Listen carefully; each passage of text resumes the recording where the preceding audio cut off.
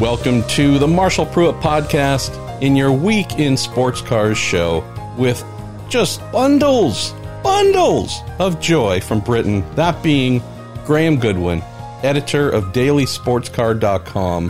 How are you, my man? Locked down is the answer. And welcome wherever you are in the world. Good morning, good evening, good afternoon, wherever you are. Beautiful afternoon, early evening here in the UK as we record this. You hopefully can hear the bird song in the background. We've had beautiful sunshine for what of course is Easter weekend. And yes, UK still in lockdown, but all is well here. We're pushing on, pumping out an awful lot of material at the moment, both for Daily Sports Car and coming races way as well, including a fabulous tale to do with Nick Tandy, which I'm hoping you're going to be able to read on Racer in the next couple of days. But no, we're good. How about stateside? Things are well here. I'm struggling to believe there's a fabulous tale to tell about Nick Tandy. I mean, just truly a horrible human being. But he is a terrible, terrible man. Maybe you found the one redeeming story that can be told about that lad. Things are really, honestly, good.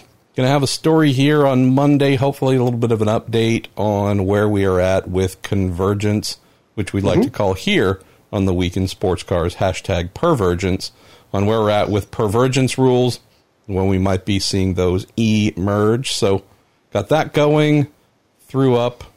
I don't necessarily mean vomited, but depending on the writing quality, it could be an apt description. A wee story about the 2007 Monterey American Le Mans Series race season finale, which featured the one and only appearance of full Jake liveried Corvettes, the Corvette racing team. So, yeah, we're just getting to the phase, Graham, in this shutdown where, I'm really sick and tired of writing about esports. There's not enough, quote, new news happening to really sustain Racer on a daily basis. So the need here is to throw in some retro pieces, some looking back at stuff pieces. So not every day, but just trying to come up with a balance. And I would imagine most motor racing media outlets are in a similar place. Okay, we can't go 100% esports, 100% news. We can't do anything normally, so let's try and come up with a compromise, a blend of things to amuse and interest people. So that's been life, my man. I will say one thing, by the way. We are in similar mode at the moment, and we're going through some light-hearted feature stuff, one of which is we're asking a range of current and past drivers to contribute to a number of kind of strands, one of which is their best ever race car, their worst ever race car, and their dream car. We've had some fantastic stuff. Today's offering, by the way, Derek Bell from Stephen Kilby, and Derek's offerings are very good. One thing I would ask you to look out for, though, is the worst cars that are actually being offered up. So the way it works at the moment is there are two cars I'm going to ask people to look out for in those features, one of which the two full-season drivers in that car both named it, and both these guys have been around for quite some decades, both named it as the worst car they'd ever driven. And in the other case, a two-car team at Le Mans, so 6 drivers. So far, we've interviewed 3 of them. We've got a 4th to come, and all 3 of them have named that car as being the worst, and they are from the same make. Wow.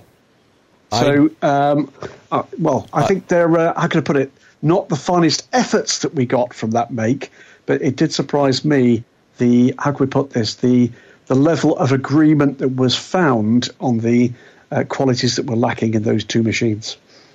I love it. I did a number of the mostly worst car because favorite cars are easy. That's the fun and easy stuff. Who cares about that from my mindset?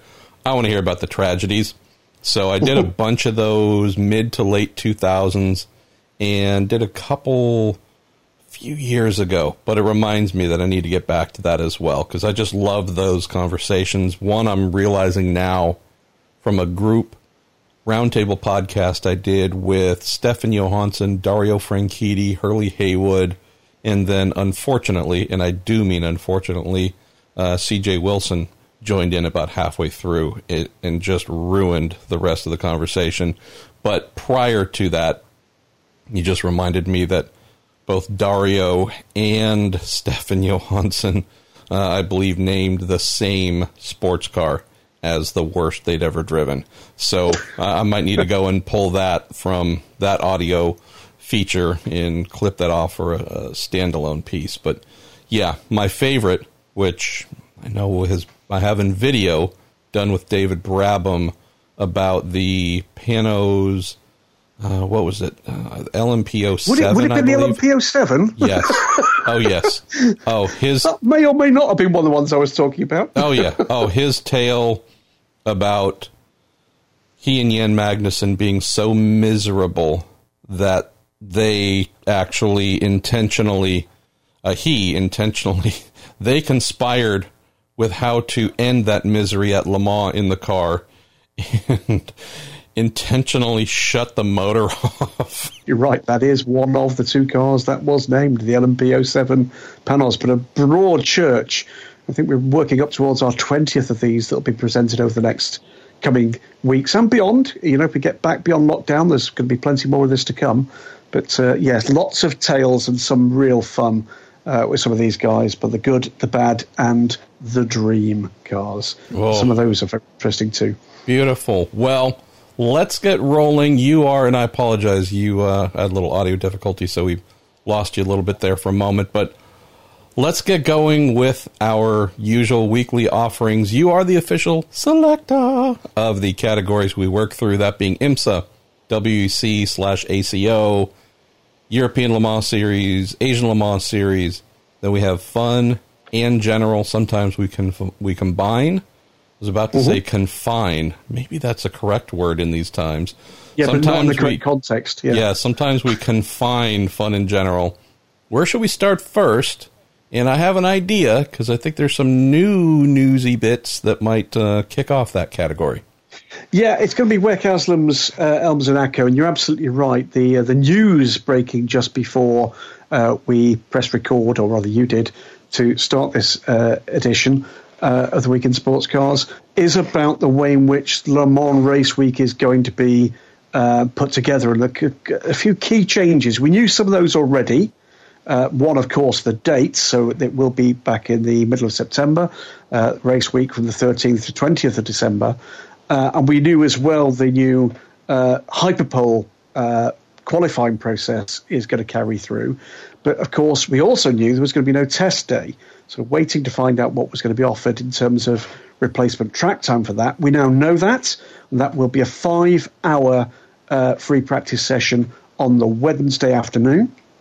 Leading into a second free practice session, 3-hour free practice session. So between those 8 hours, all the rookie drivers, we don't obviously yet have a full entry list for the Le Mans 24 Hours, will need to complete 10 laps.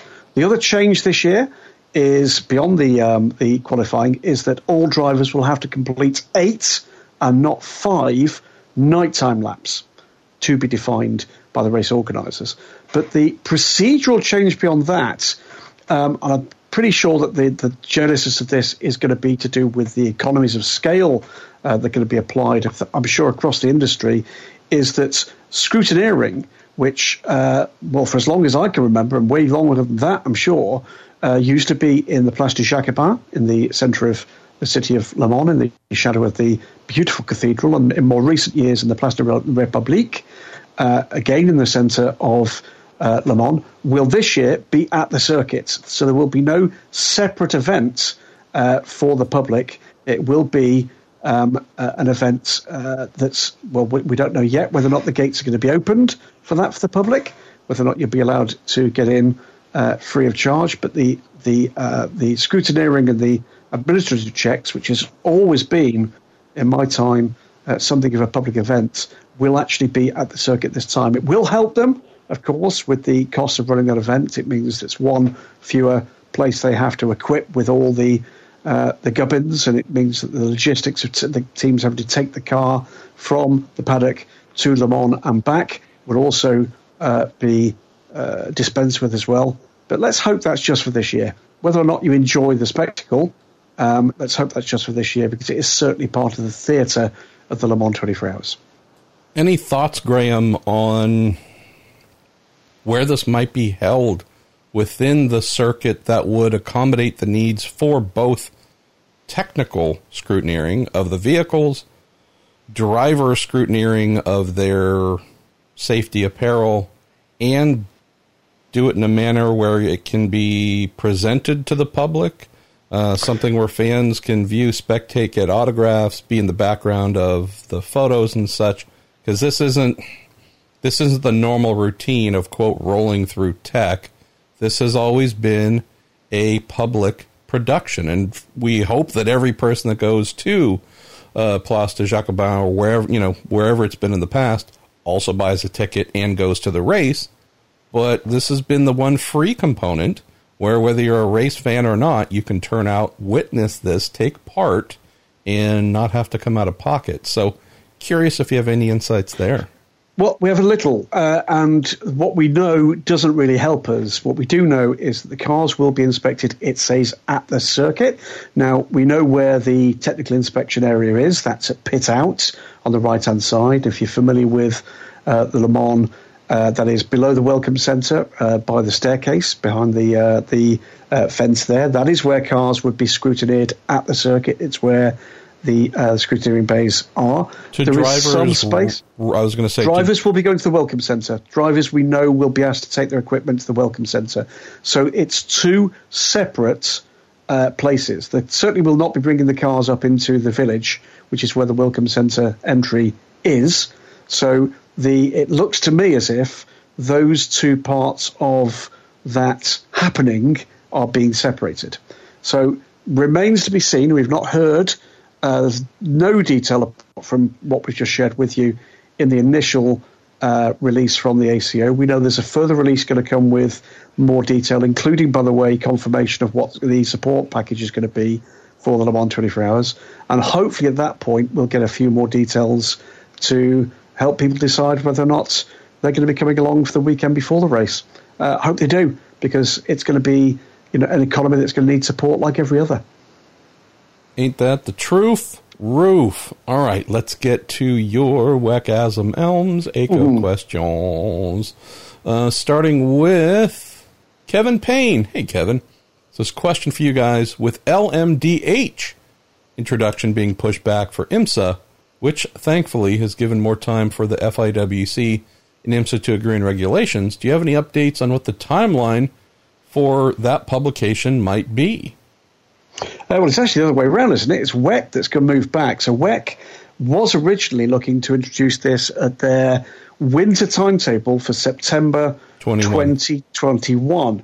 That's now going to be no earlier than March, so we can expect that to be Super Sebring in 22, which means, of course, that the first iterations of these cars, first opportunity, rather, for these cars to race is going to be Daytona 2022. So IMSA will race those cars first.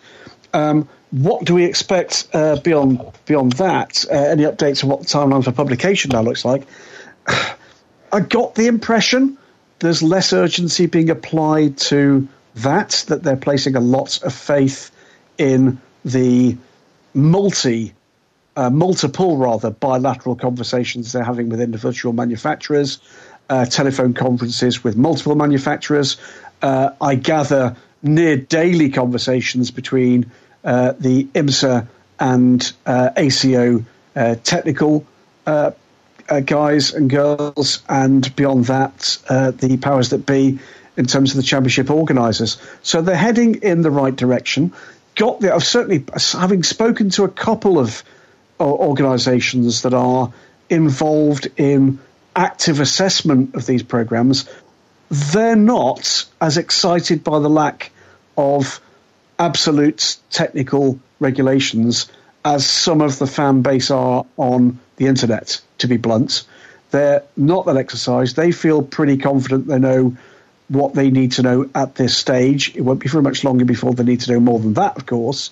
But certainly it is not stopping the likes of Porsche, we know already, from undertaking a full assessment of the viability of the opportunities that are arising from it. In terms of who might well be involved, and that, I know that goes on to another couple of questions, I think the answer here is there'll be a lot of people taking a look. What we don't yet know is which way that pendulum is going to swing.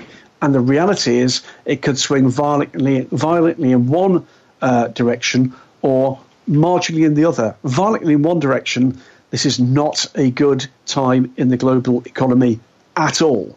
And it may very well be that some take the opportunity to say we're going to have to strip investments to the bone. That will only be a story we can tell when we get probably closer to the middle to the end of this year. Beyond that, the other possibility is when you're in financial and economic strife, what you then look to do is to place your product ahead of the rest of the pack in terms of your recovery planning.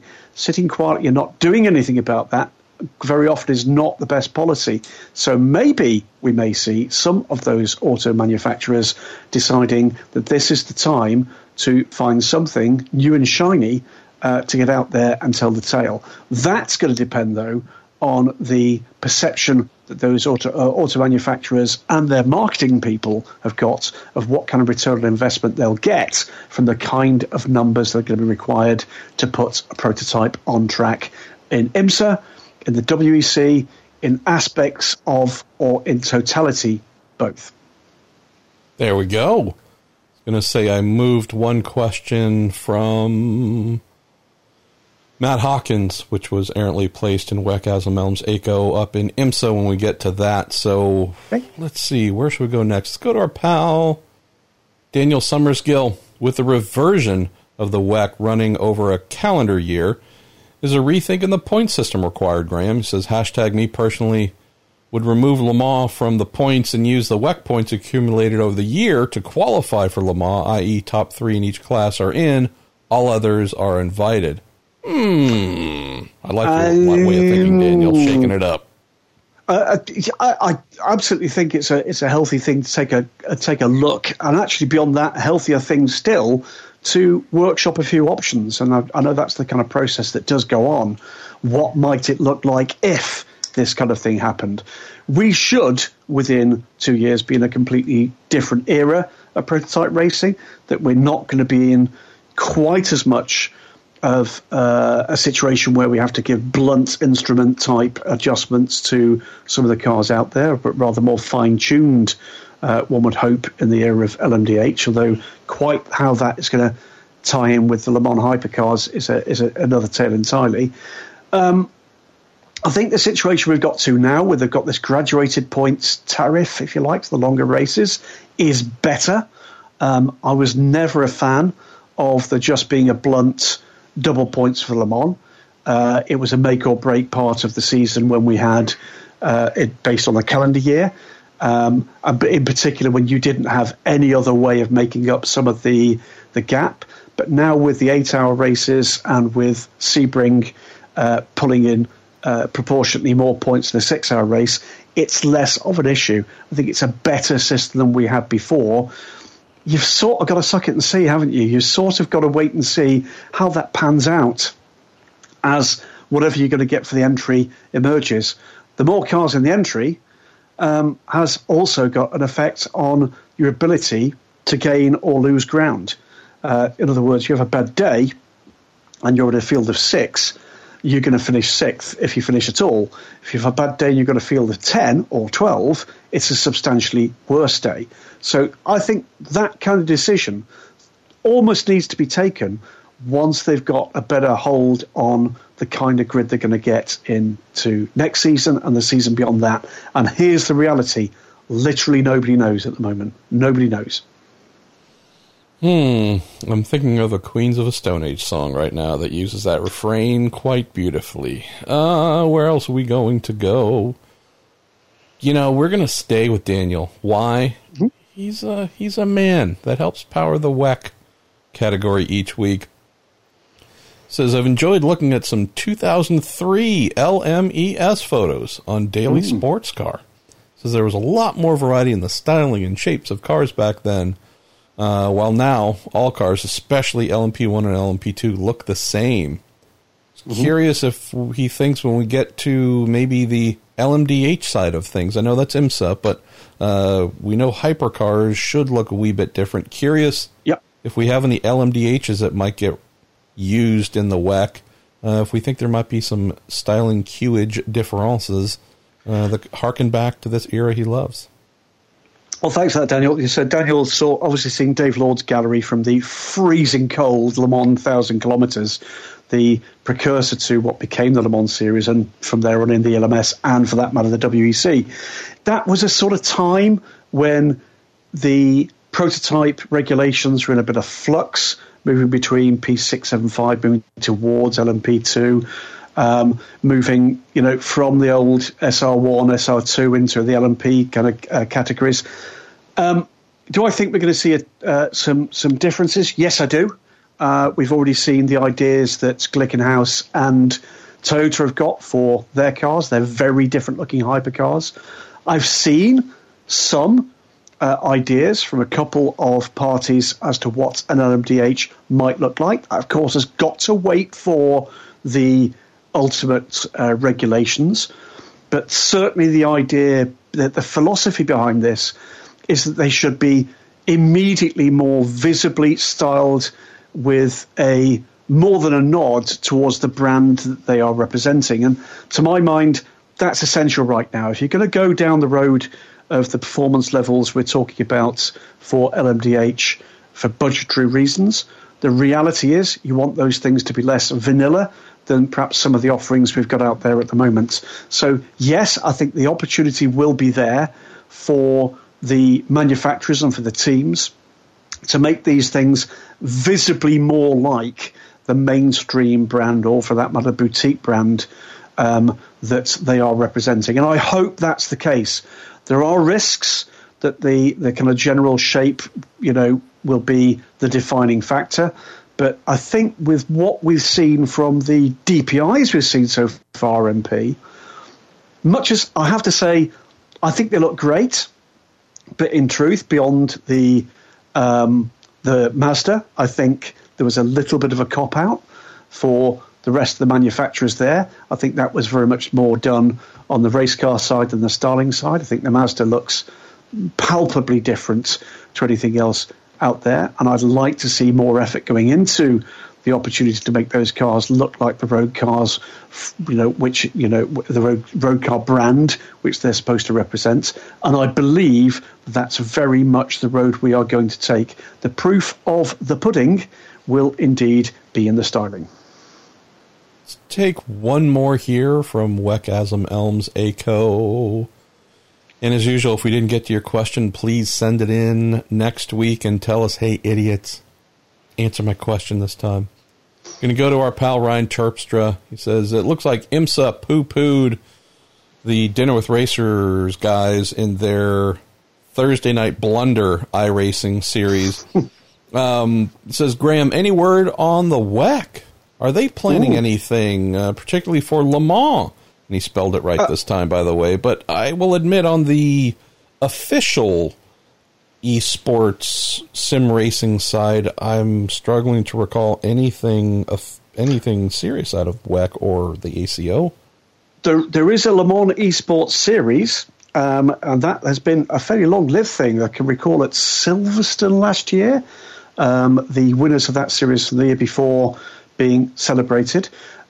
Slight problem is that is a series that is partnered with a very large motorsport media network, and Russian-backed, I believe. Yeah. And therefore, obviously, trying to skew the results. The two things to say about that is, unfortunately, that means that is distinctly unlikely that anybody else is going to promote that for them.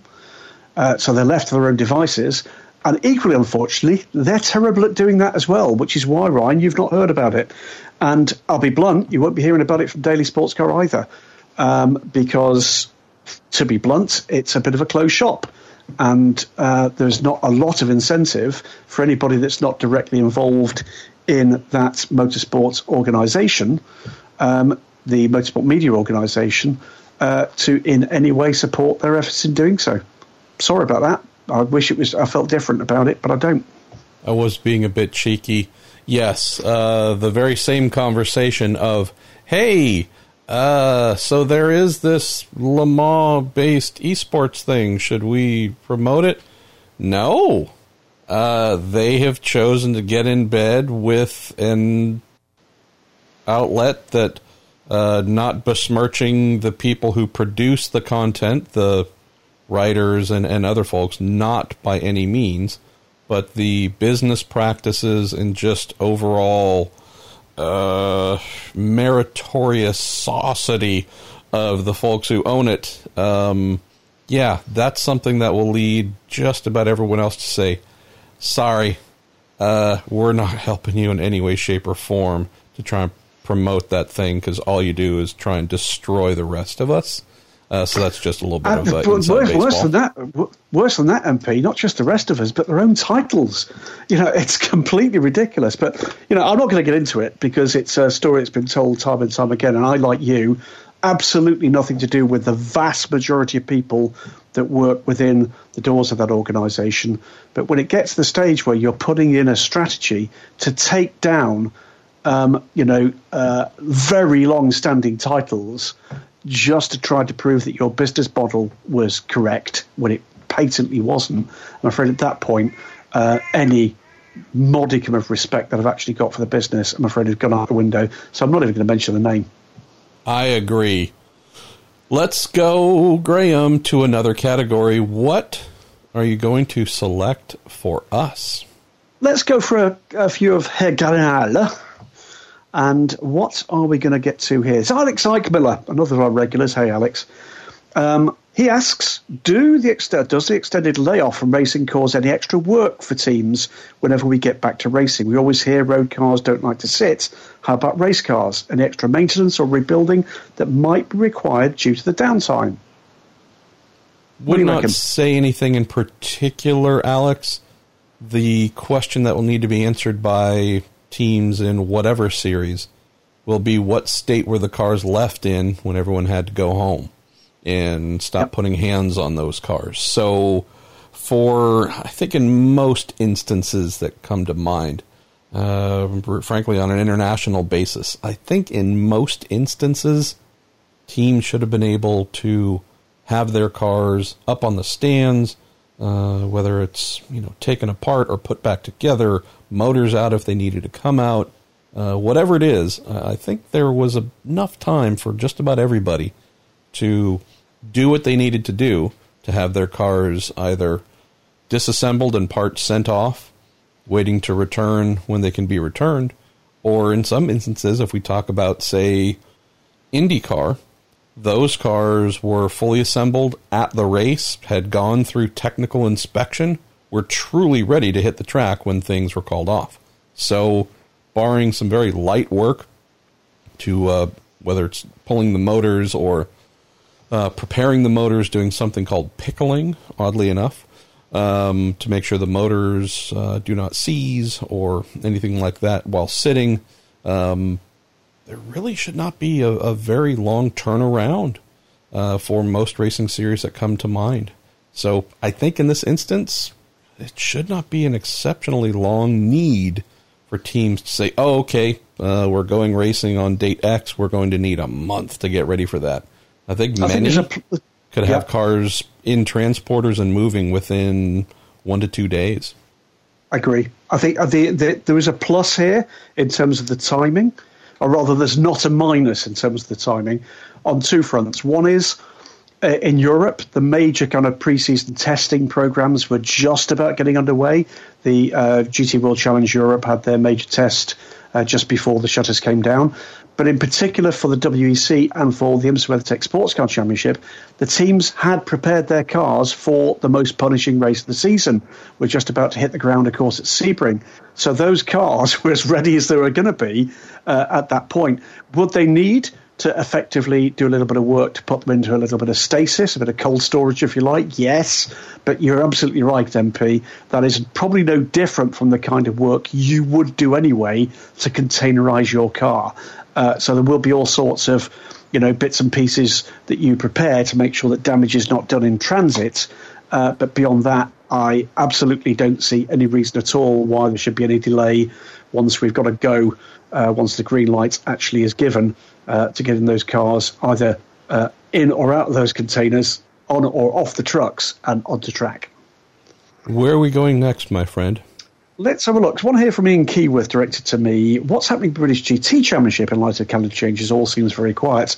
I think all things are under control as best they can be. It all obviously depends on when we can get back and racing.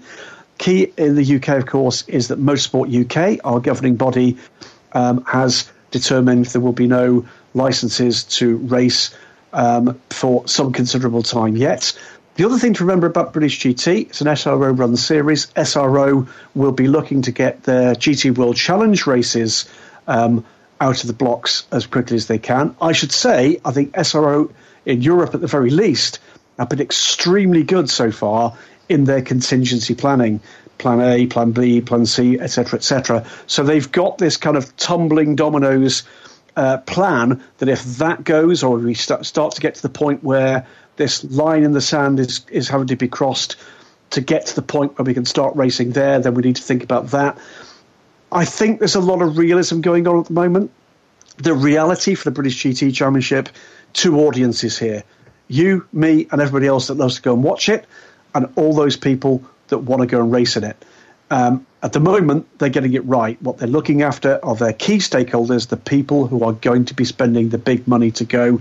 They are aware as anybody can be, of what the choices might be should the dates that are currently slated start to fall. But I'll start worrying about that maybe in another month. Let's see, where else shall we wander in Hagen? Here's a good one. Our mate SRA Smoking Puppy 841, Ewan. Hello, Ewan. Is there some transaction involved naming an Orica 07, an Alpine, or an Auris? Knows there's a rehomologation fee, but nothing else. Surely, if it was free, we'd see more cars rebranded to increase the brand's chance of success and better marketability for the teams. I think that was it's a great question, by the way. It would have been an even better question a year ago, because now I think the game has totally changed. Now anybody knocking on the door and saying, I'm representing brand B, could I possibly call this Orica 07 or this Ligier JSP 217? I was being a little more adventurous. Could I call that a Pruett? Don't do that. Just don't. And here's the fee. Now, I think the game has changed. Now I think they'd be presented with, here's a draft set of regulations for LMDH.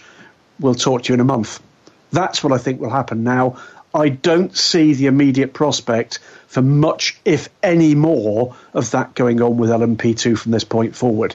If you've taken the view, and they have, to go down the road of nailing down cost cap formulae at the top of the shop, if you are an automotive brand, they're going to expect you to comply with the rule set that has been put into place for exactly that. Or frankly, one of two rule sets, hypercar or LMDH.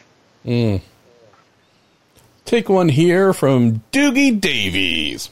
Marshall had been watching a lot of the old ALMS races.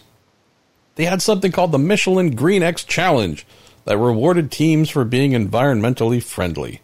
Seemed to be very popular amongst teams and manufacturers, and the push for lower emissions was not nearly as strong back then as it is now. With more manufacturers being concerned with the environment, do you think reintroducing something similar would increase not only involvement for manufacturers, but bring in more youthful audience whose focus is more on the environment now more than ever? Also said, thanks to the two of you for all you've done to help occupy us and keep us looking forward to the future. Nothing is more enjoyable than sitting down in my racing sim, firing up Project Cars 2, and listening to all your podcasts. Well, that's incredibly sweet. There you go. That makes one of us. I can't stand this thing. Well, so here's a little bit of fun. So there might still be something like this. I honestly have forgotten. It might have gone away. Maybe it's come back. But the most recent iteration I recall, it was referred to as the DECRA Green Challenge or something like that, sponsored by DECRA. And I think there might be a new one this year. I don't know. I stopped paying attention to it. So I, in my very first official duty, Graham, as a full-time American Le Mans Series beat reporter in January of 2008, first assignment in this new relationship forged between the ALMS and Speed Channel, speed.com, where I worked, where I was assigned. They paid Speed.com $50,000 for the year, of which that I think hopefully I got a little bit of that. But anyways, ALMS paid. You got the dollar part of that. Yes. You got the dollar part of that? Yeah. The ALMS paid Speed $50,000 to have us cover their series every round. So that covered my travel and a variety of other things. So it was good. It was actually one of the first actual real money deals the site had apparently. And so my first duty was to go to Detroit, a very snowy Detroit, in mid-January for the North American International Auto Show, where the Michelin Green X Challenge, I think it might have just been the Green Challenge then. I don't know if the X was thrown in yet, but the announcement of the Michelin Green Challenge. And this is a very vivid memory, because having just found some old hard drives and found some old content that I'd totally forgotten about, one of them that I saw just a few days ago was a 14-minute long edit of the press conference with Scott Atherton and Margot T. Oge, the head of U.S. Department of Transportation, and this person and that person, and being there to film it, being there to do interviews and write stories and take photos and file all this crap to speed.com. And I loved the idea behind this. I really did. I only recall one or two, maybe three teams, though, that embraced this. So the Corvette racing team, they had moved to what we called cellulosic E85, and they actually made it themselves. The very first batches, they genuinely brewed behind the Pratt Miller shop in a 55-gallon drum, and started using that. And we had Audi at the time, obviously, on their diesel. I don't know if I would call that low emissions, but regardless, we had one or two other teams flirting with more friendly fuels to consume, but none of those things that I know of really for the vast majority of the other teams, meaning the 95% of the rest of the series, none of them that I know of really did anything to comply or play with this. So what we ended up having was, hey, Michelin Green Challenge is great.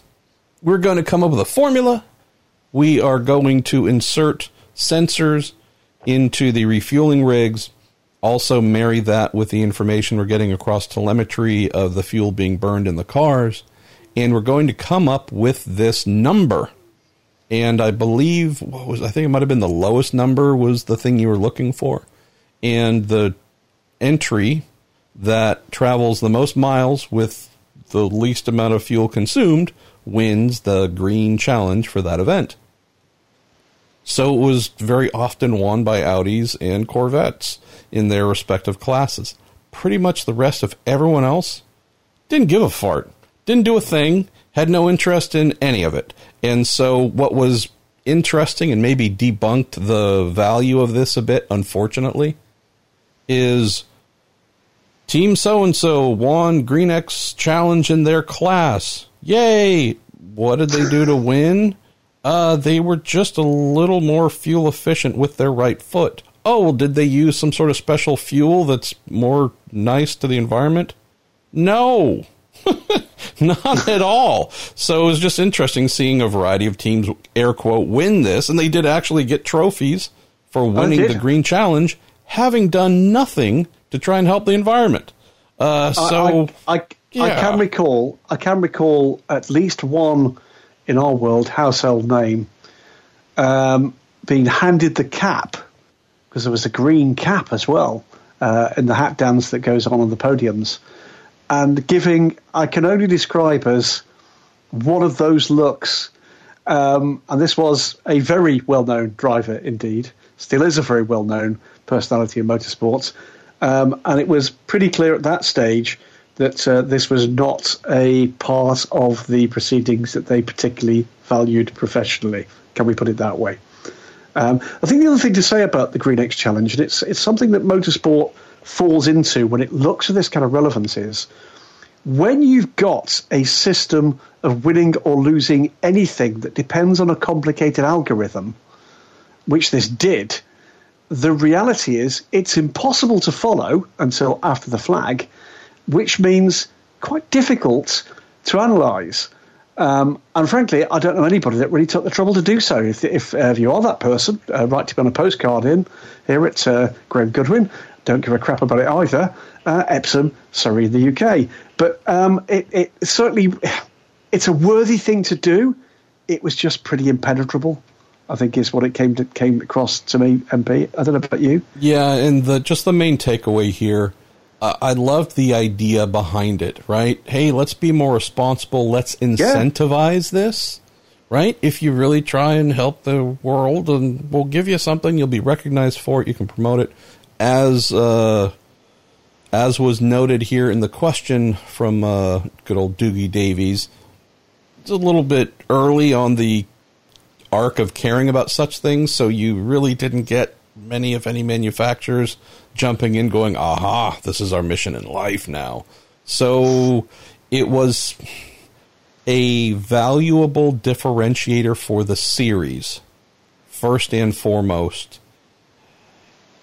It's about where it stopped. So the series was able to say, hey, those Grand Am apes, they're doing nothing. They hate the environment. They want to kill it. Us, we're just tree-hugging environment lovers over here. And so, did it enrich the series? Did it get a lot of extra sponsors wanting to jump in on this green wave? No. Did any kind of EV, hybridization stuff take off? No. There were, again, little smatterings, but this was a promotional item first and foremost.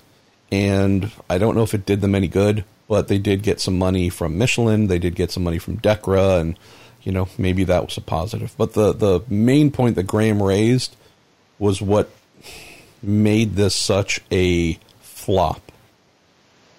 If you don't really know how to gauge the performance among teams in this Green X Challenge as it's happening, how do you care, right? And so pick the sport that you love. If it's football/soccer, you're able to say the goalie defended X amount of, there's a ratio, there's something to track where you can go, ooh, that player's having an amazing game. That person's hit the ball, bounced it, kicked it, whatever. There's visible metrics you can follow. In racing, what do we have? Passes. We have lap times, right? I mean, there's some pretty basic things that we look to go, ooh, they're flying. We can see they started 10th. They're now 3rd. Wow, tune in, see what they're doing live, and cherish that or celebrate it. Or new lap record, or blah, blah, blah. What do you do here? The Porsche, whatever, the Flying Lizard 44 Porsche has a 31.2 in the Green Challenge. Oh, and the other one has a 33.4. Okay. What the hell's a 31.2? And but the low number is good, but it was just impossible. So really what this turned out to be was the handing out of hardware after the race, with people going, oh, we did? Oh, cool. Thanks. Oh, nice. Fantastic. That door that keeps blowing closed because of the breeze in the house? Hey, I got something that's going to prop it open. That was about all we had. Graham, we're done with General, and it's time to move to whatever category you decide. Tell us, dear selector. I reckon, let's go fun. Yes. Let's do that. Well, do you want me to read the first fun to you? You want to read it, or you want? I've got a couple here. One from Josh Ridge and one from Jamie Bender, and they basically come to this kind of lockdown world from the similar kind of direction. Josh asks, are there any sports car races from any era you'd recommend to watch during the lockdown? And Jamie says, I see where other stick and ball sports are replaying great games of the past. What are your top 3 sports car races in history? Wow, to go back and rewatch. He's only been watching sports car racing for a few years. Please enlighten him in his downtime of the kind of things you should be looking at. What do you reckon then, MP? Well, I'd say regional attractions might be a place to start. So depending on where you happen to live, dear listener, and what form of sports car racing you might be a fan of, could be something that is domestic for you. My suggestion would be to cross borders and go somewhere else. You can find a lot of amazing Trans Am races here from the 1980s in particular. 80s and 90s Trans Am. Oh, the 94 season in Trans Am is one that jumps out. But the whole 85, 6, 7 seasons were amazing. Would try those for sure. Boy, what else would I suggest? The World Sports Prototype Championship, Sports Car Prototype Championship, WSPC, that ran through about 1992, 1993. Boy, that's one that I would certainly be looking up on the good old YouTubes. I'd throw those two in as just good places to start. We can do more of these each week if you want, throw in more questions about what and where, but I would say that if you are an American, I would definitely suggest WSPC as your thing to go look for. And if you are outside the good old borders here, give Trans Am from about 84, 85 through about 94, 95 a look. I don't think you're going to be disappointed. Let's see, where shall we go next? Graham, from Peter Stolley, what's your go-to music to listen to when you're traveling to and from races? Ooh, that's a good one. Well, we have on occasion in the DSC Fun Bus done a kind of playlist where everybody brings 4 or 5 tunes and we pop them on a MP3 player and away we go. A vast variety. We've got Peter Pedro May's music, which is the kind of music that does make you want to stop the car and throw yourself off a bridge. So not my favourites. We've got David Doris Downs, very much likes his jazz, a little bit of, almost country with him. For me, I've got quite a kind of a varied taste, everything from kind of 1970s punk through to soul. Got into soul rather remarkably through the kind of revisits of soul through the Commitments, and then started to go back through back catalogue. So a vast kind of array of stuff tends to kind of fit the mood. On the way there, maybe a bit more upbeat. On the way back, maybe a little bit more downbeat. But try to keep it pretty varied. What about you on the road, MP? I actually have a couple of traditions in terms of events and music. And I don't know if there was any reason for these things developing, but I did get into a groove the last couple of years of covering the 24 Hours of Le Mans, which I did for 10 straight, fortunately. The last couple of years, it was just automatic Queens of the Stone Age, period. So get in whatever hire car that I would have, and whatever the drive is, 2.5 hours from Charles de Gaulle to Le Mans. It would just be Queens of the Stone Age cranked up to 11. My first year covering Le Mans in 2007, listened to an American band by the name of The Shins, and they had a newish album out. And I'll tell you, whenever I listen to The Shins, that is exactly what I'm transported back to. Le Mans 2007. My wife and I were super broke at the time. She wasn't working. I was a brand new reporter for Speed.com, making almost no money whatsoever. And so, thankfully, to Corvette Racing, which said, hey, you're a quasi-fake journalist. We'll include you in the group that we send over here from America on our media tour to Le Mans. It's great, amazing. Got some little Chevy something. If it had one cylinder, I'd be surprised. It was so small. I could barely fit in it, especially all my gear. And since we were so broke, and in this kind of pre-smartphone, iPhone era, could not afford a GPS, a TomTom or a Garmin or whatever would have been very helpful. And so I, with no money, with no GPS, with no money to either buy or rent a mobile phone in France, much less pay for international usage, whatever, with my own phone, I just remember listening to the Shins for about 5 to 6 hours, I think, is what it took me to get to Le Mans from Charles de Gaulle, because I had no idea how to get there. And I had nothing, Graham. Again, I had no technology to help get me there. I had looked it up, and I think maybe printed out some directions online, but this was all, I believe, leaving Charles de Gaulle.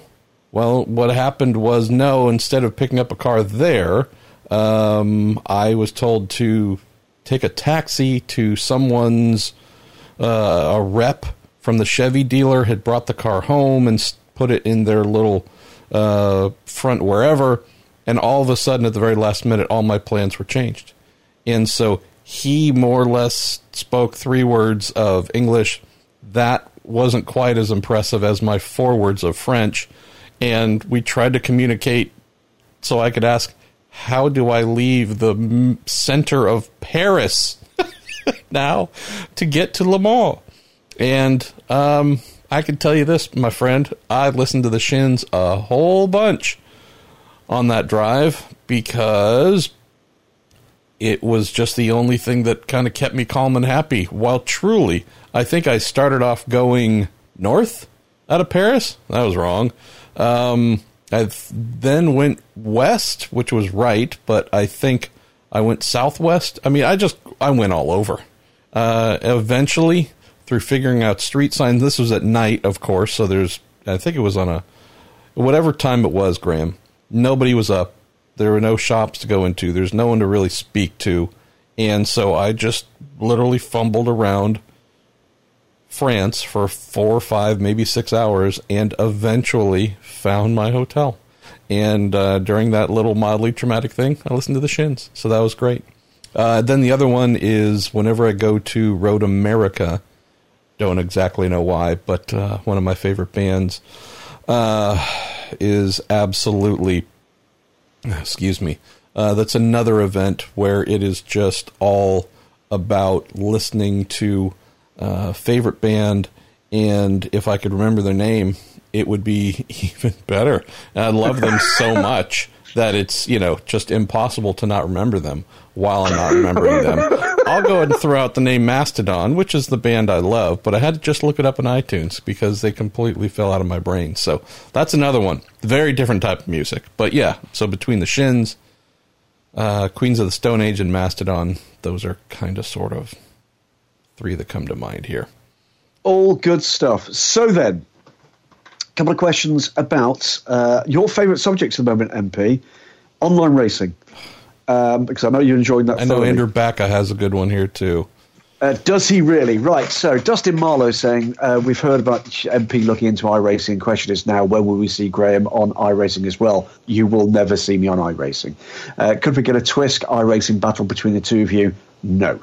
I'm not really an online racer. It would be within 15 minutes at initially the request and then the insistence of everybody else. My racing style is, how can we put this, not subtle. Now, he is an excellent online racist, just not an online racer.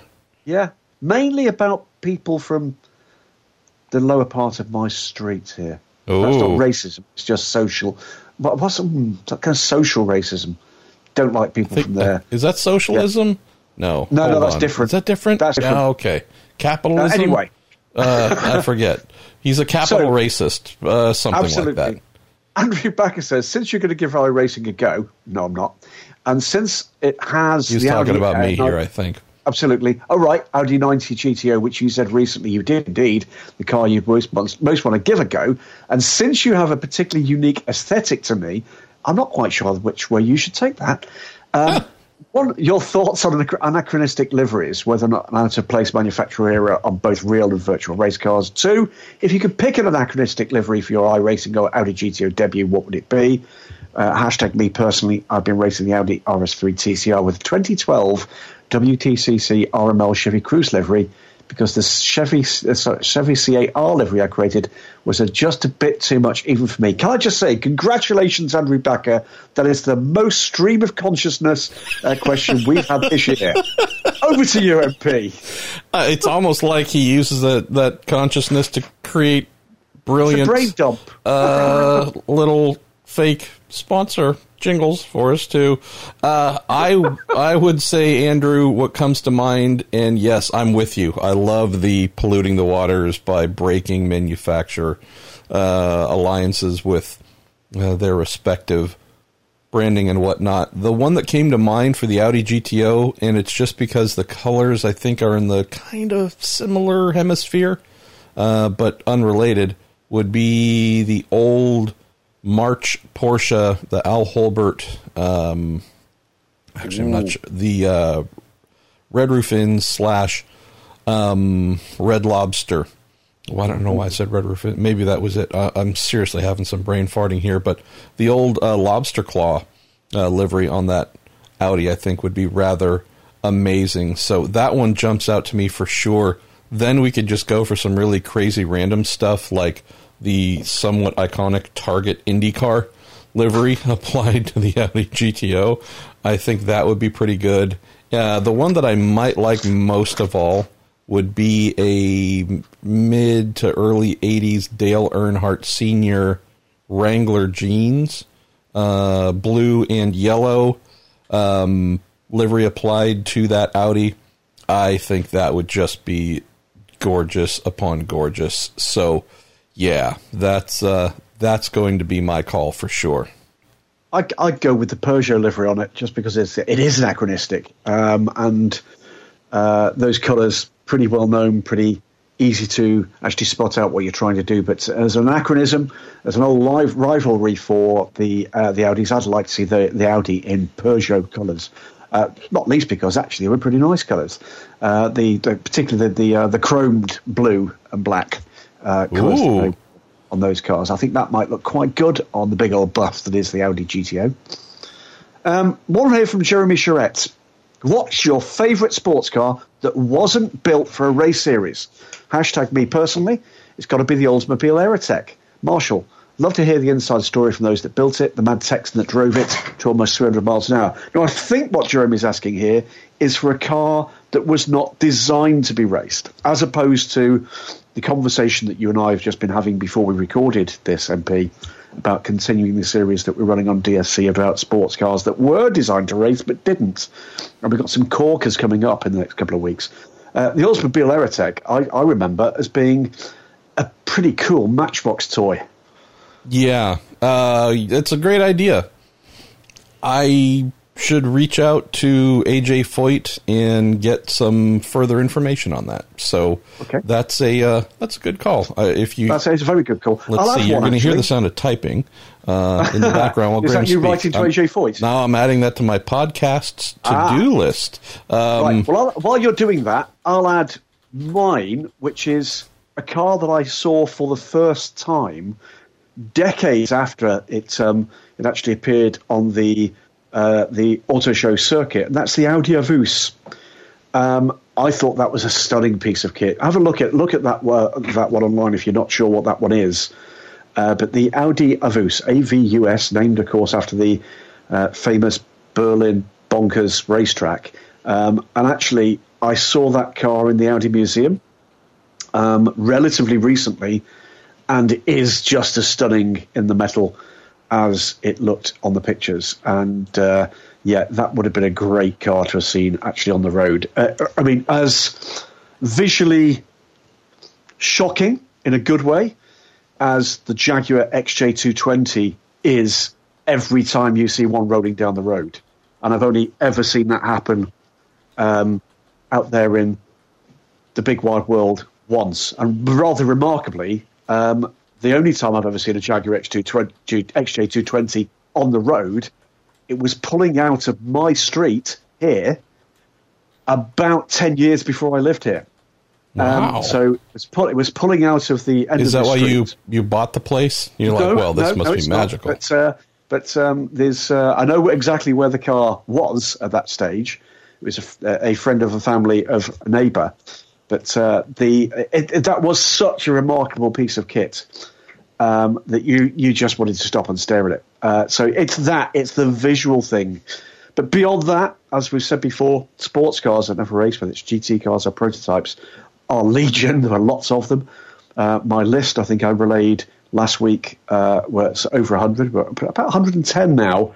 I'm at the moment working number 4 in the series, and number 5, and number 6, and number 7 of that list.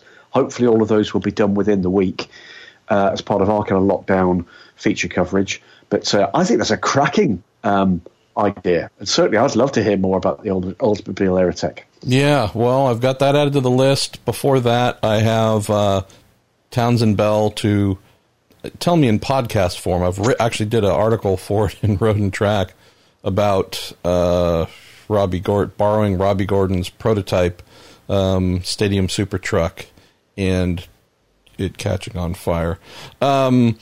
Let's see. Reeves Callaway, the connection you've helped make to talk about an IndyCar engine he tried to build. I've got another one on when Apple sponsored race cars I want to chase down. Old IMSA official Marty Kaufman, who's a friend, want to reach out to him and just spin some yarns about old IMSA and ALMS as well. And then maybe another one to chase down would be Engineering Tales of the Cadillac CTS-VR, the original World Challenge GT machine.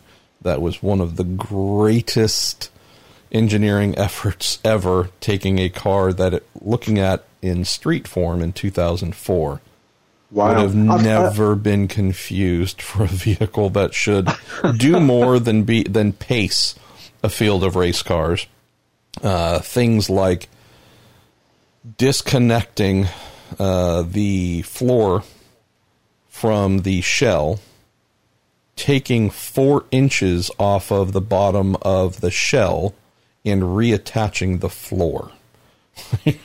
Wow. Not the old chopping and channeling where you take 4 inches off the top.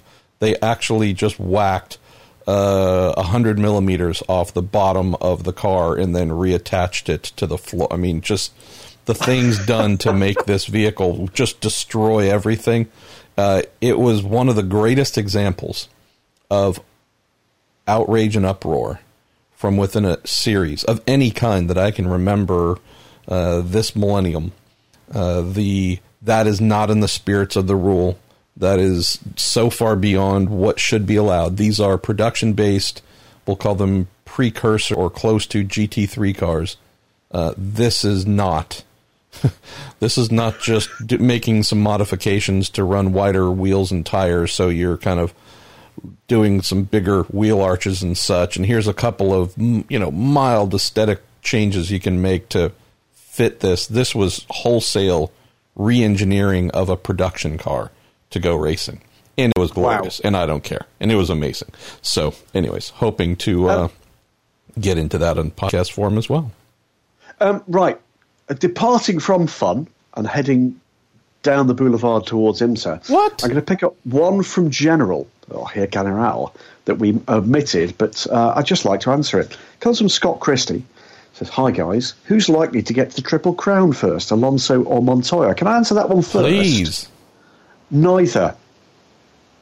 Really? I just have an inkling. Of the two, you have to say that in the current climate, probably Montoya. If LMDH gets going, he's going to be in, if he carries on with his career, no sign of that stopping anytime immediately soon, he should have a winning opportunity in the one that he needs to win, which is Le Mans, by 2022, correct? Yeah. You have to say the gap and the odds for Alonso to do it, it strikes me as being a steeper mountain to climb for Fernando Alonso than it is at the moment for Montoya.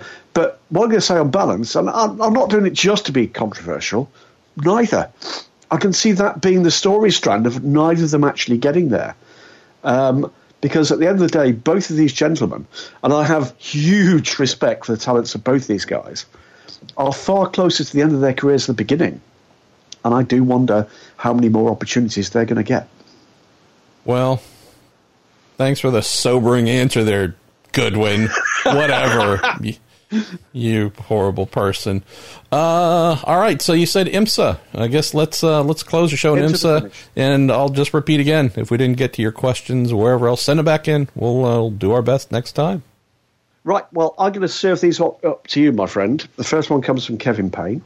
Kev actually says for both of us, with LMDH introduction being pushed back, which thankfully says has given more time for the WC and IMSA to agree the regulations. Do you have any updates on what the timeline for publication now looks like? I don't, but I will. I am meant to get an update here very, very shortly, and so I hope to be writing about that at some point next week. I think, Kev, the answer is going to be the regulations are done. When are they going to be announced? I think that's going to end up being the bigger question. Normally, when such things get completed, there's almost no lag time for that information being shared with the world. Not necessarily, well, again, it could be that, and here are the rules, they're now formally distributed, or it could just be a news, hey, they're done, they've been sent to all respective parties. I think now, with our coronavirus world, could just be more a case of where should we make this information known publicly, just on a timeline of what's happening on Earth.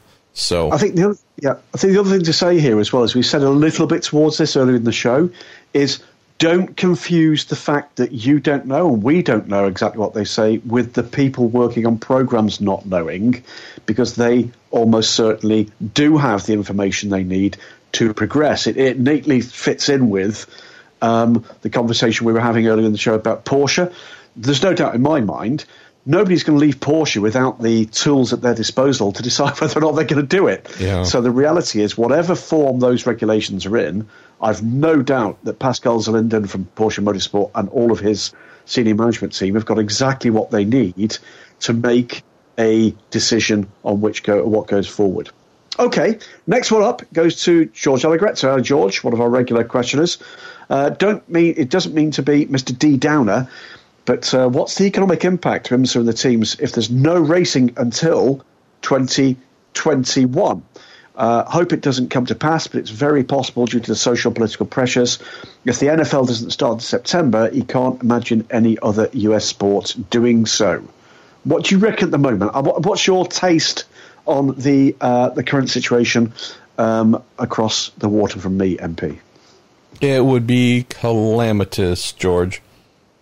This is something where we're already concerned.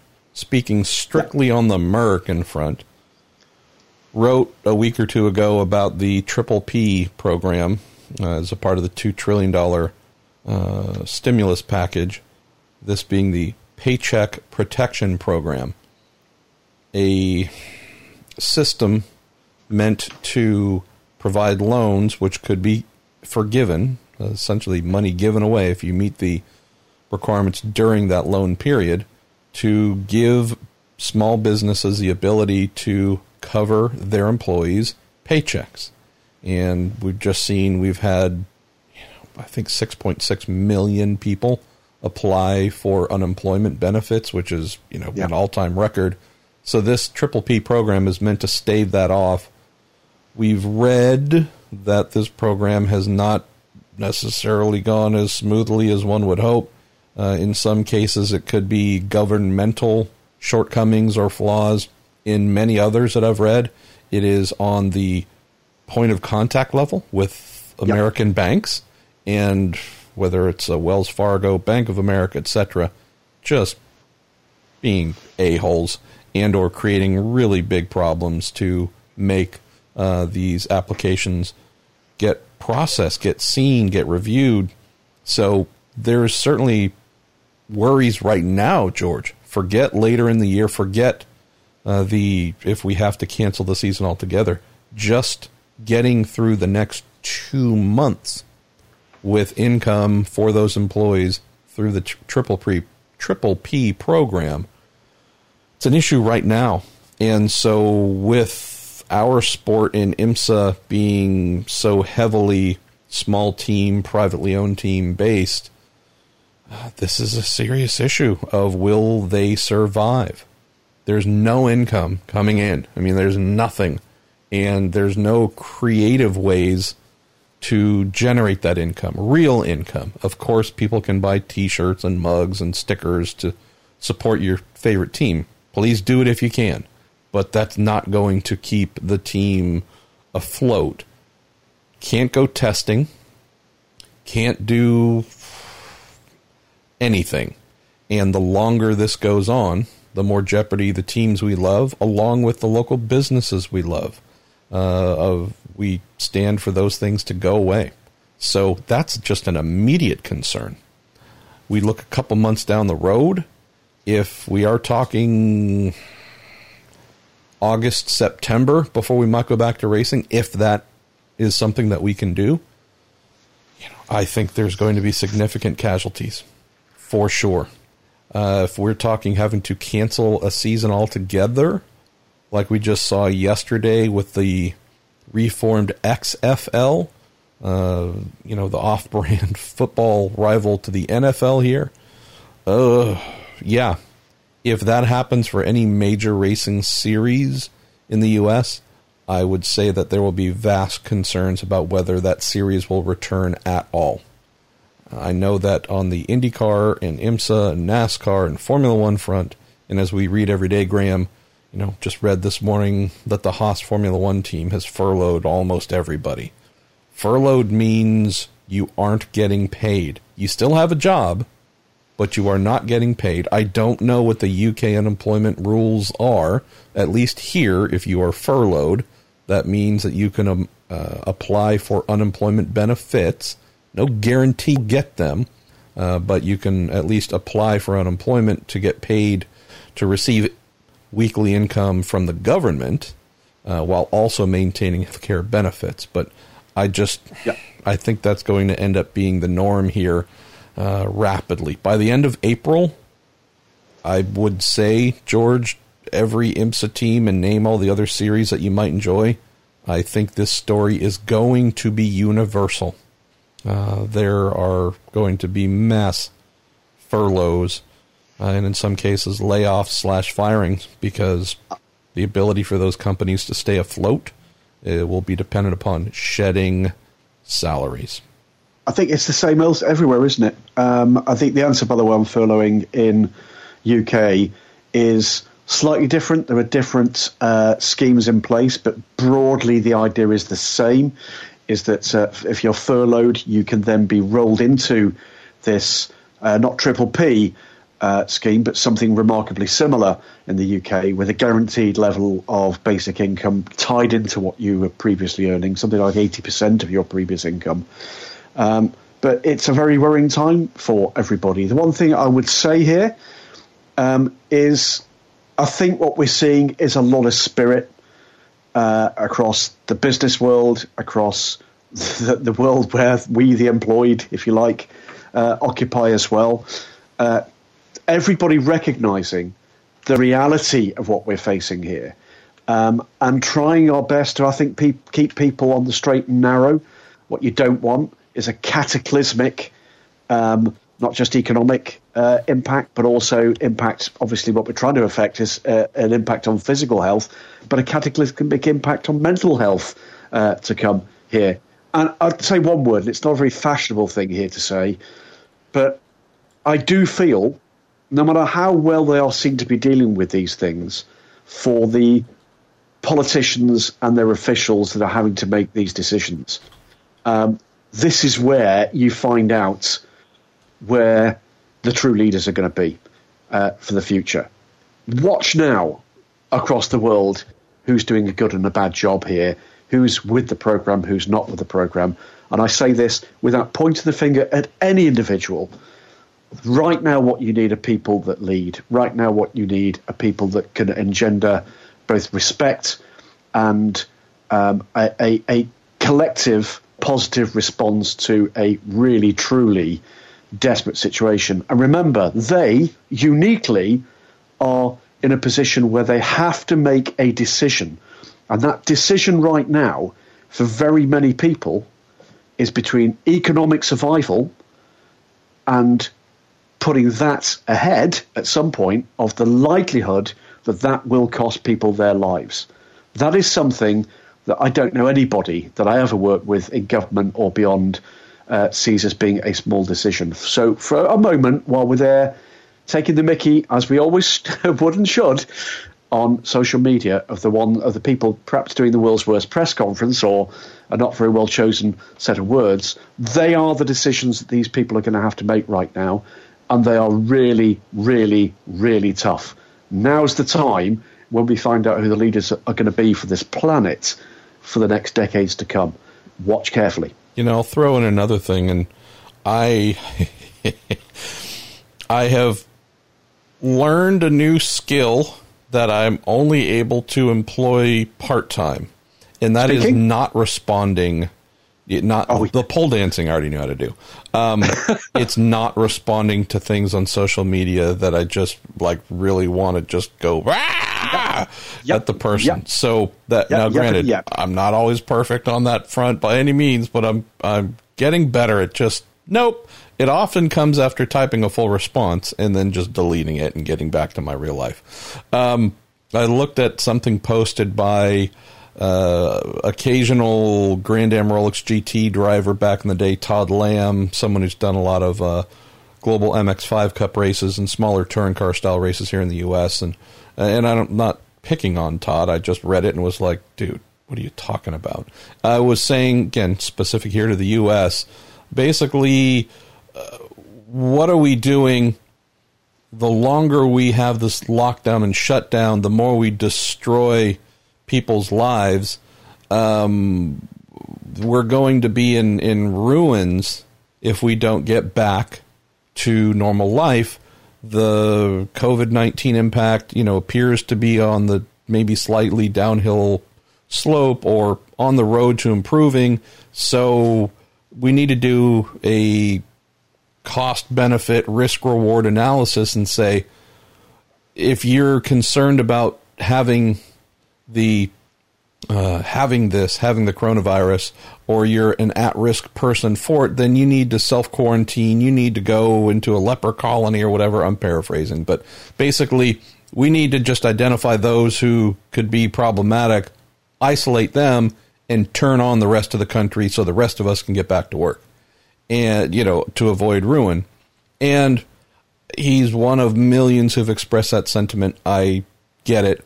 I just read that and said, okay, racer, we might be defining us and the country differently, because you've just positioned this as the country being based as a financial entity. Yep.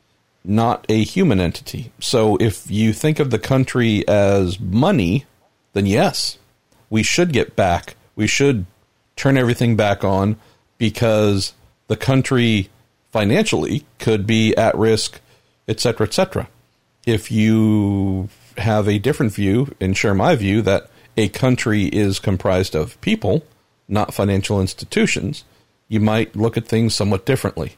And so the thing that I didn't reply to Todd and say was, I would rather be broke and homeless, living in my car with my wife and cats, than be a widow, because everyone else in the country was too worried about money that they felt that, those of you who might die, well, then you all just need to kind of get together and we're going to put you in some sort of camp or who knows what. But basically, in the interest of money and financial prosperity and wealth, we're just going to go ahead and play the odds here. And sorry if some people die, but money is king.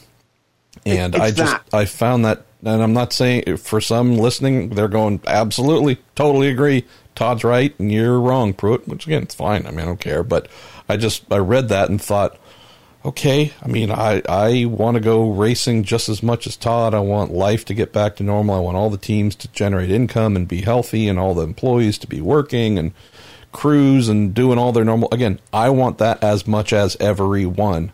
I just have maybe a different view on, I've been broke before. I've had to live in my car before. I know I can do it again if I'm going to choose prosperity over life. That's not a place I'm willing to venture. So if my mindset is the one that prevails, coming back to George's question earlier, I think, if my mindset prevails, it probably is going to mean that there's going to be some significant losses of business and teams. I just maybe take a wider earth look and say, okay, well, if you're at least alive and you have a passion and a desire to do something, the stories of the people who had everything, lost it, and then went and found it and got it again, I mean, that's pretty much half of everything that comes out of Hollywood. I'd say this one to finish this one, because I don't want to be Mr. D Downer either, but just let's put it this way. One of the things I treasure, truly cherish about the motorsport community, that's not just the paddock, but it's the fan base as well, is it's an awesome thing in adversity. It's an awesome thing in adversity to feel part of that community, that family. Look at it this way. If you are somebody who doubts the validity of the global government actions, almost global government actions are going on like this, imagine the numbers right now. If I'm correct about the numbers, and I believe I am, what it means is an average person, about the people that you know through your life, which numbers for most people between 400 and 600 people you truly know through your life. You are going to lose people you know. Okay? If people don't take action, you're going to lose people you know. So imagine putting that into the context of an average motorsport paddock. We're going to lose people from that family. These are the same people that we would mourn in any other circumstances should that happen. And we won't just lose one, we'll lose multiple people from that environment and from every other environment that we're talking about across the globe, across the global community, your country, your town, your street. Sit your ass down and watch Netflix and stop theorizing about what you're reading on social media. Let the smart guys, let the experts advise us to do the right thing here. There are people whose life's work has been to prepare for exactly this. Please listen to them. Sit your ass down, watch Netflix, read a book, listen to the Weekend Sports Cars, because that's why we're here. Holy crap, I got to play the Bushu Hammer Emporium jingle, because that was a mighty fine rant with the use of the word ass multiple times from Graham Goodwin. Hammers for you, hammers for me, hammers for everyone. Christoph Bushu's Hammer Emporium. And we're back. All right, well, what else do we have to cover off in IMSA before we say farewell, my friend? 2 more questions to go, and the first of those is going to come from Chris Ward, who talks with the IMSA Detroit DP. That's rather rolling back the years. GP is cancelled. That race is put on the same time as a duel in Detroit, a Penske-prompted race. What are the odds of adding an IMSA round at IMS during the Harvest GP IGTC weekend? One we've not talked about actually on Weekend Sports Cars, and this is an interesting one, which is IndyCar and the Intercontinental GT Challenge sharing a weekend at IMS, MP. What about the potential for IMSA filling a potential gap there? Well, that was potential twice in the same sentence. I apologise. Say it 4 times. I would say please read racer.com on a regular basis, because I wrote about this, I don't know, I think Monday maybe, before we put out the call for questions. So whatever day I wrote about it. Yes, an offer has been extended to IMSA by IndyCar to play with them on the Saturday of that event. Saturday, with this revised IndyCar calendar, they have taken the Saturday on the IMS road course for the roughly 2-hour-long IndyCar race Sunday being reserved for the SRO and their Intercontinental GT 8-hour race, knowing that Saturday would have a fair amount of free time. IndyCar/IMS did offer this to IMSA, and I know that they are waiting to hear back whether that is something they would want to take. How would this work from a SRO happiness standpoint? I don't exactly know. We already have one endurance series playing on that event, but I guess in fact, two. Really? What am I missing on the other one? Well, because if I'm right, GT World Challenge America, as a separate race, is running within the same race. Okay, well, I apologize. And it's going to be am I right? It's their first endurance race, a 3-hour race for the GT World Challenge America. Those cars can then opt to either complete the 8 hours or stop there at 3 hours and call the result for the US Series. I think that's right. We've seen it before at Bathurst back in the day with the Australian GT Championship, but I think that's what I understand the way that race is going to run. Gotcha. Well, I guess I should say a second organization, endurance racing. Fair enough. Sports car organization there. So I don't know how the SRO would feel about that, but I would say Roger Penske owns the joint and will probably say you're going to have whoever we decide is on the calendar. So I think it would be great. What I don't know is whether this is something that a lot of people would show up for. The May IndyCar race and the road course there is air quote well attended. You know, I don't know what the numbers are, but it's 5,000-10,000 people, something like that. It's not terrible. It's not great. My guess would be, with folks probably really starved for racing, assuming that everything happens as intended here in October, I really have a hard time predicting whether folks would turn out en masse to watch IndyCar, SRO, and IMSA on the road course there. Because if we do go back to racing, say, in August, Graham, I think it's going to be so exhausting because I think every weekend is just going to be, going to be nonstop. I don't know if this turns out to be something that is viewed as unique and, oh my goodness, we have to get there and see it and be a part of it and so on. Or if, again, talking in theory, we're now 2.5 months into nonstop racing all day, every day. If folks are going to be like, I just don't care. I just don't care. So the hope would be that IMSA could join in. Maybe they could start a new tradition of IndyCar and IMSA sharing the weekend together. I don't know if the SRO folks are going to hang around for more than a year, as I've mentioned multiple times on the show. But I think it's very likely we're just going to have to wait and see, to borrow Graham's favorite phrase, hashtag wait and see if IMSA will accept the invite. Yeah, I'll add into that, by the way, question from Jerry Robertson says current crisis forcing IndyCar to run a third race at IMS in the fall gives him an idea for the future involving IMSA. Please tell me it's plausible or practical. Make the fall IndyCar road course race permanent. Make the May road race at IMS an IMSA race. Move the May Mid-Ohio date to September. The weather should be better in North Central Ohio in that part of the year than in May. Look, it does give an opportunity for a little bit of a mental reset, but let's not forget either, huge pressures on the organisers of these championships at the moment just to get anything over the line. But I don't know, are you sensing that anything beyond this year, people look at a sea change, or are you sensing that what the current prevailing thought is, MP, is to get back out there and get back to the status quo? Clearly, there's been a different choice made by the WEC, but for different reasons, going back to a calendar-based format rather than a winter-based format. But are you sensing that anybody is having radical thoughts at the moment right now? I haven't heard anything on the radical end. I think we mentioned this last week, maybe the week before, but I'll reiterate quickly, because I think it's worth mentioning again.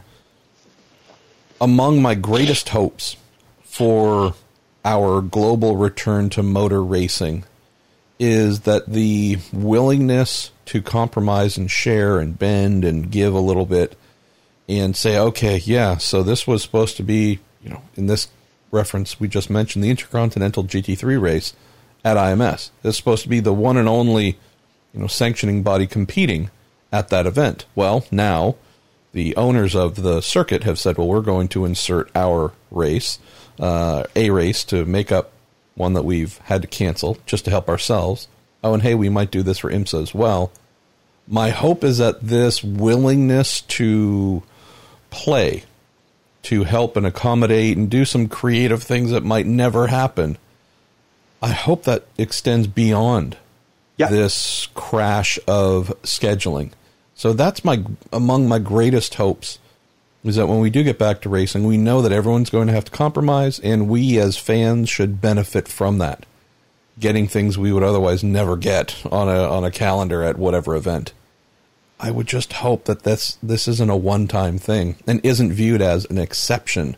We're going to go back to isolating ourselves and screw you. We're going to be our own selves and stay away. I just hope that this spirit continues, because I think it could usher in a really positive era for motor racing in general and maybe get more folks interested. Right now, what's the common complaint we hear most of all? Too many series, too many classes, too many things. How often do we get a question or submitted? It's not weekly, but it's at least a couple times a month of, hey, could you guys explain the classes in GT racing? Because I have no clue what all this nonsense is about. And it's just the most valid thing. Too much, too many. It's, I would say, to everyone's benefit among sanctioning bodies to think, oh, well, you know what? Instead of asking people to try and attend 413 different events per year, let's get together. Let's do these little, family reunions. I realize open wheel cars and tin tops and prototypes and whatever, stock cars, I realize that they aren't, true blood relations, but we are all in the same family. Let's try and get together, do some family cookouts, throw a couple of these odd things that don't necessarily fit, throw them on the same calendar. Go do this. I bet you racing picks up. Racing has more fans, more viewers, more money coming into it if we're doing that compared to isolationism. Completely agree. I'll tell you something else. Should IMS do that, and should IMSA do that for that race meeting, that would put it onto a list of races I don't have to be at, that I might quite like to be there. If I'm doing that as a professional, you can bet your bottom dollar that there's an awful lot of fans and their families that would think the same, that are in a rather more geographically convenient position to be able to do so. Just do it. Come on. Let's grab opportunity out of adversity. Let's see what happens when we break bread with people that perhaps we've been at odds with for a number of years. Let's see what happens when we try to bring things together rather than finding excuses to screw people over on calendars, on whatever it is.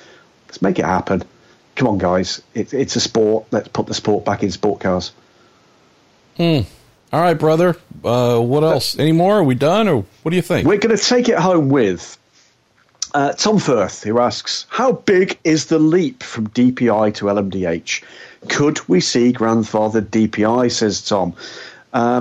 Could we, if the situation requires it, have grandfathered DPIs alongside the next generation in the event we don't have a huge amount of funding for teams to buy all new chassis by 2022?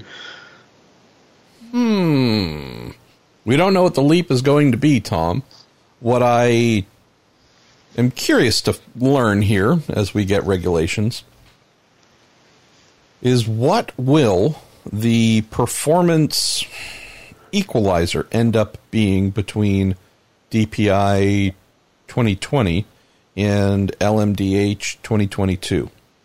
So we know right now these motors make 600-ish horsepower, 550, 600 horsepower, so they aren't crazy. These DPIs aren't crazy light. They're also not crazy heavy. They make good downforce. It's not insane downforce, though.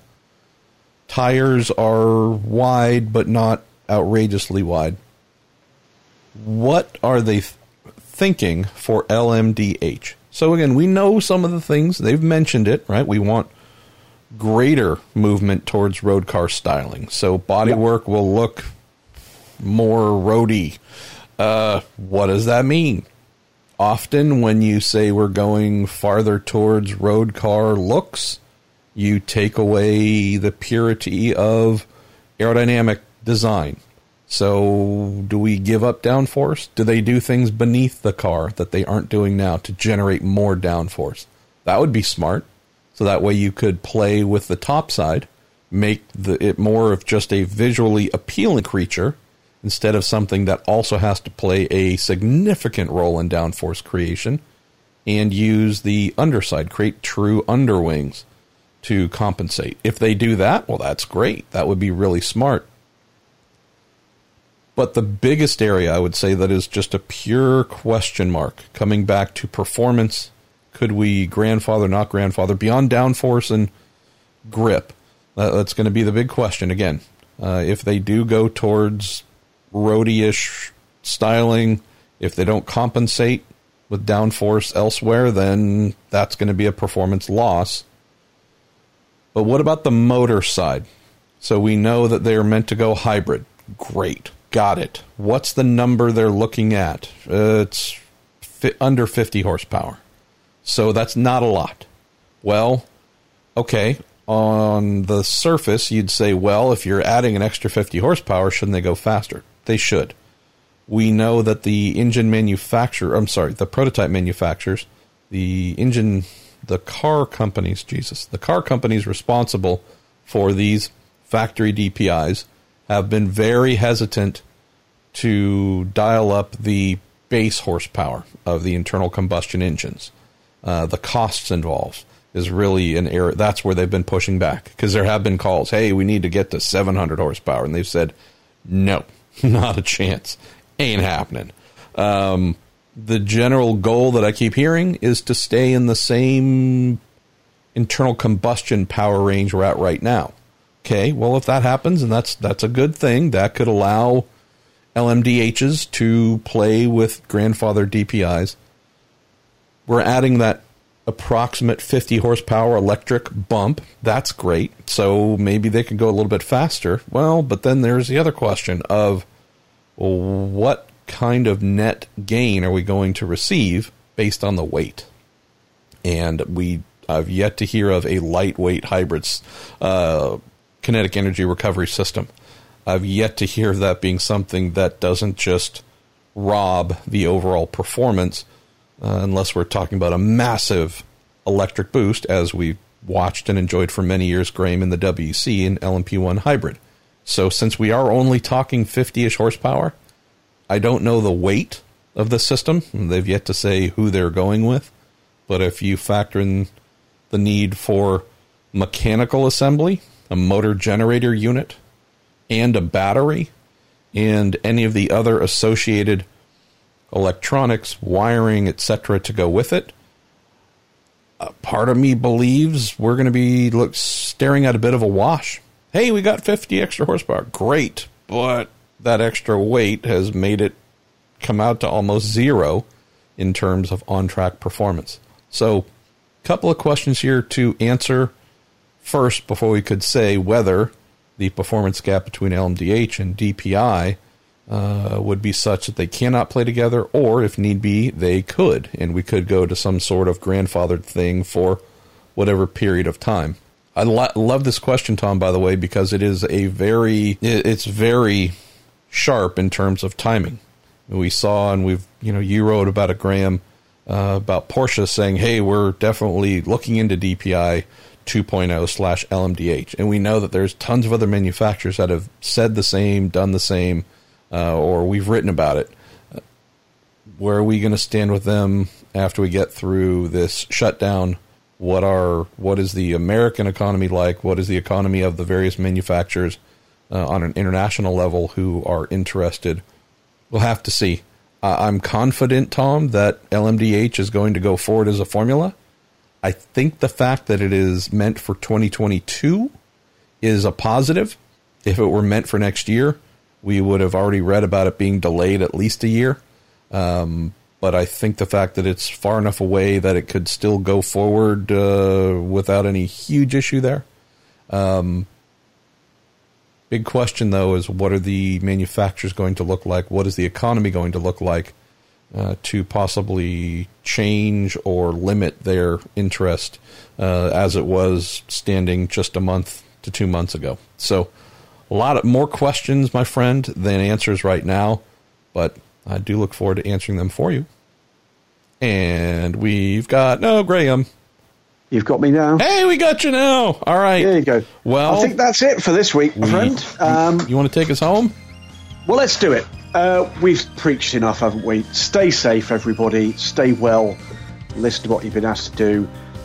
Keep the questions pouring in, and then P and I will keep putting the time aside to get through them. Lots of other good, fun stuff coming on Racer.com, on dailysportscard.com. And across the social media channels where we're trying to keep you all entertained through these trying times for yourselves and for your families. Hug them close. Treasure the time you've got for right now. And join us next week on The Week in Sports Cars with thanks again to Cooper Tires, to the Justice Brothers, and of course to Bushu's Hammer Emporium.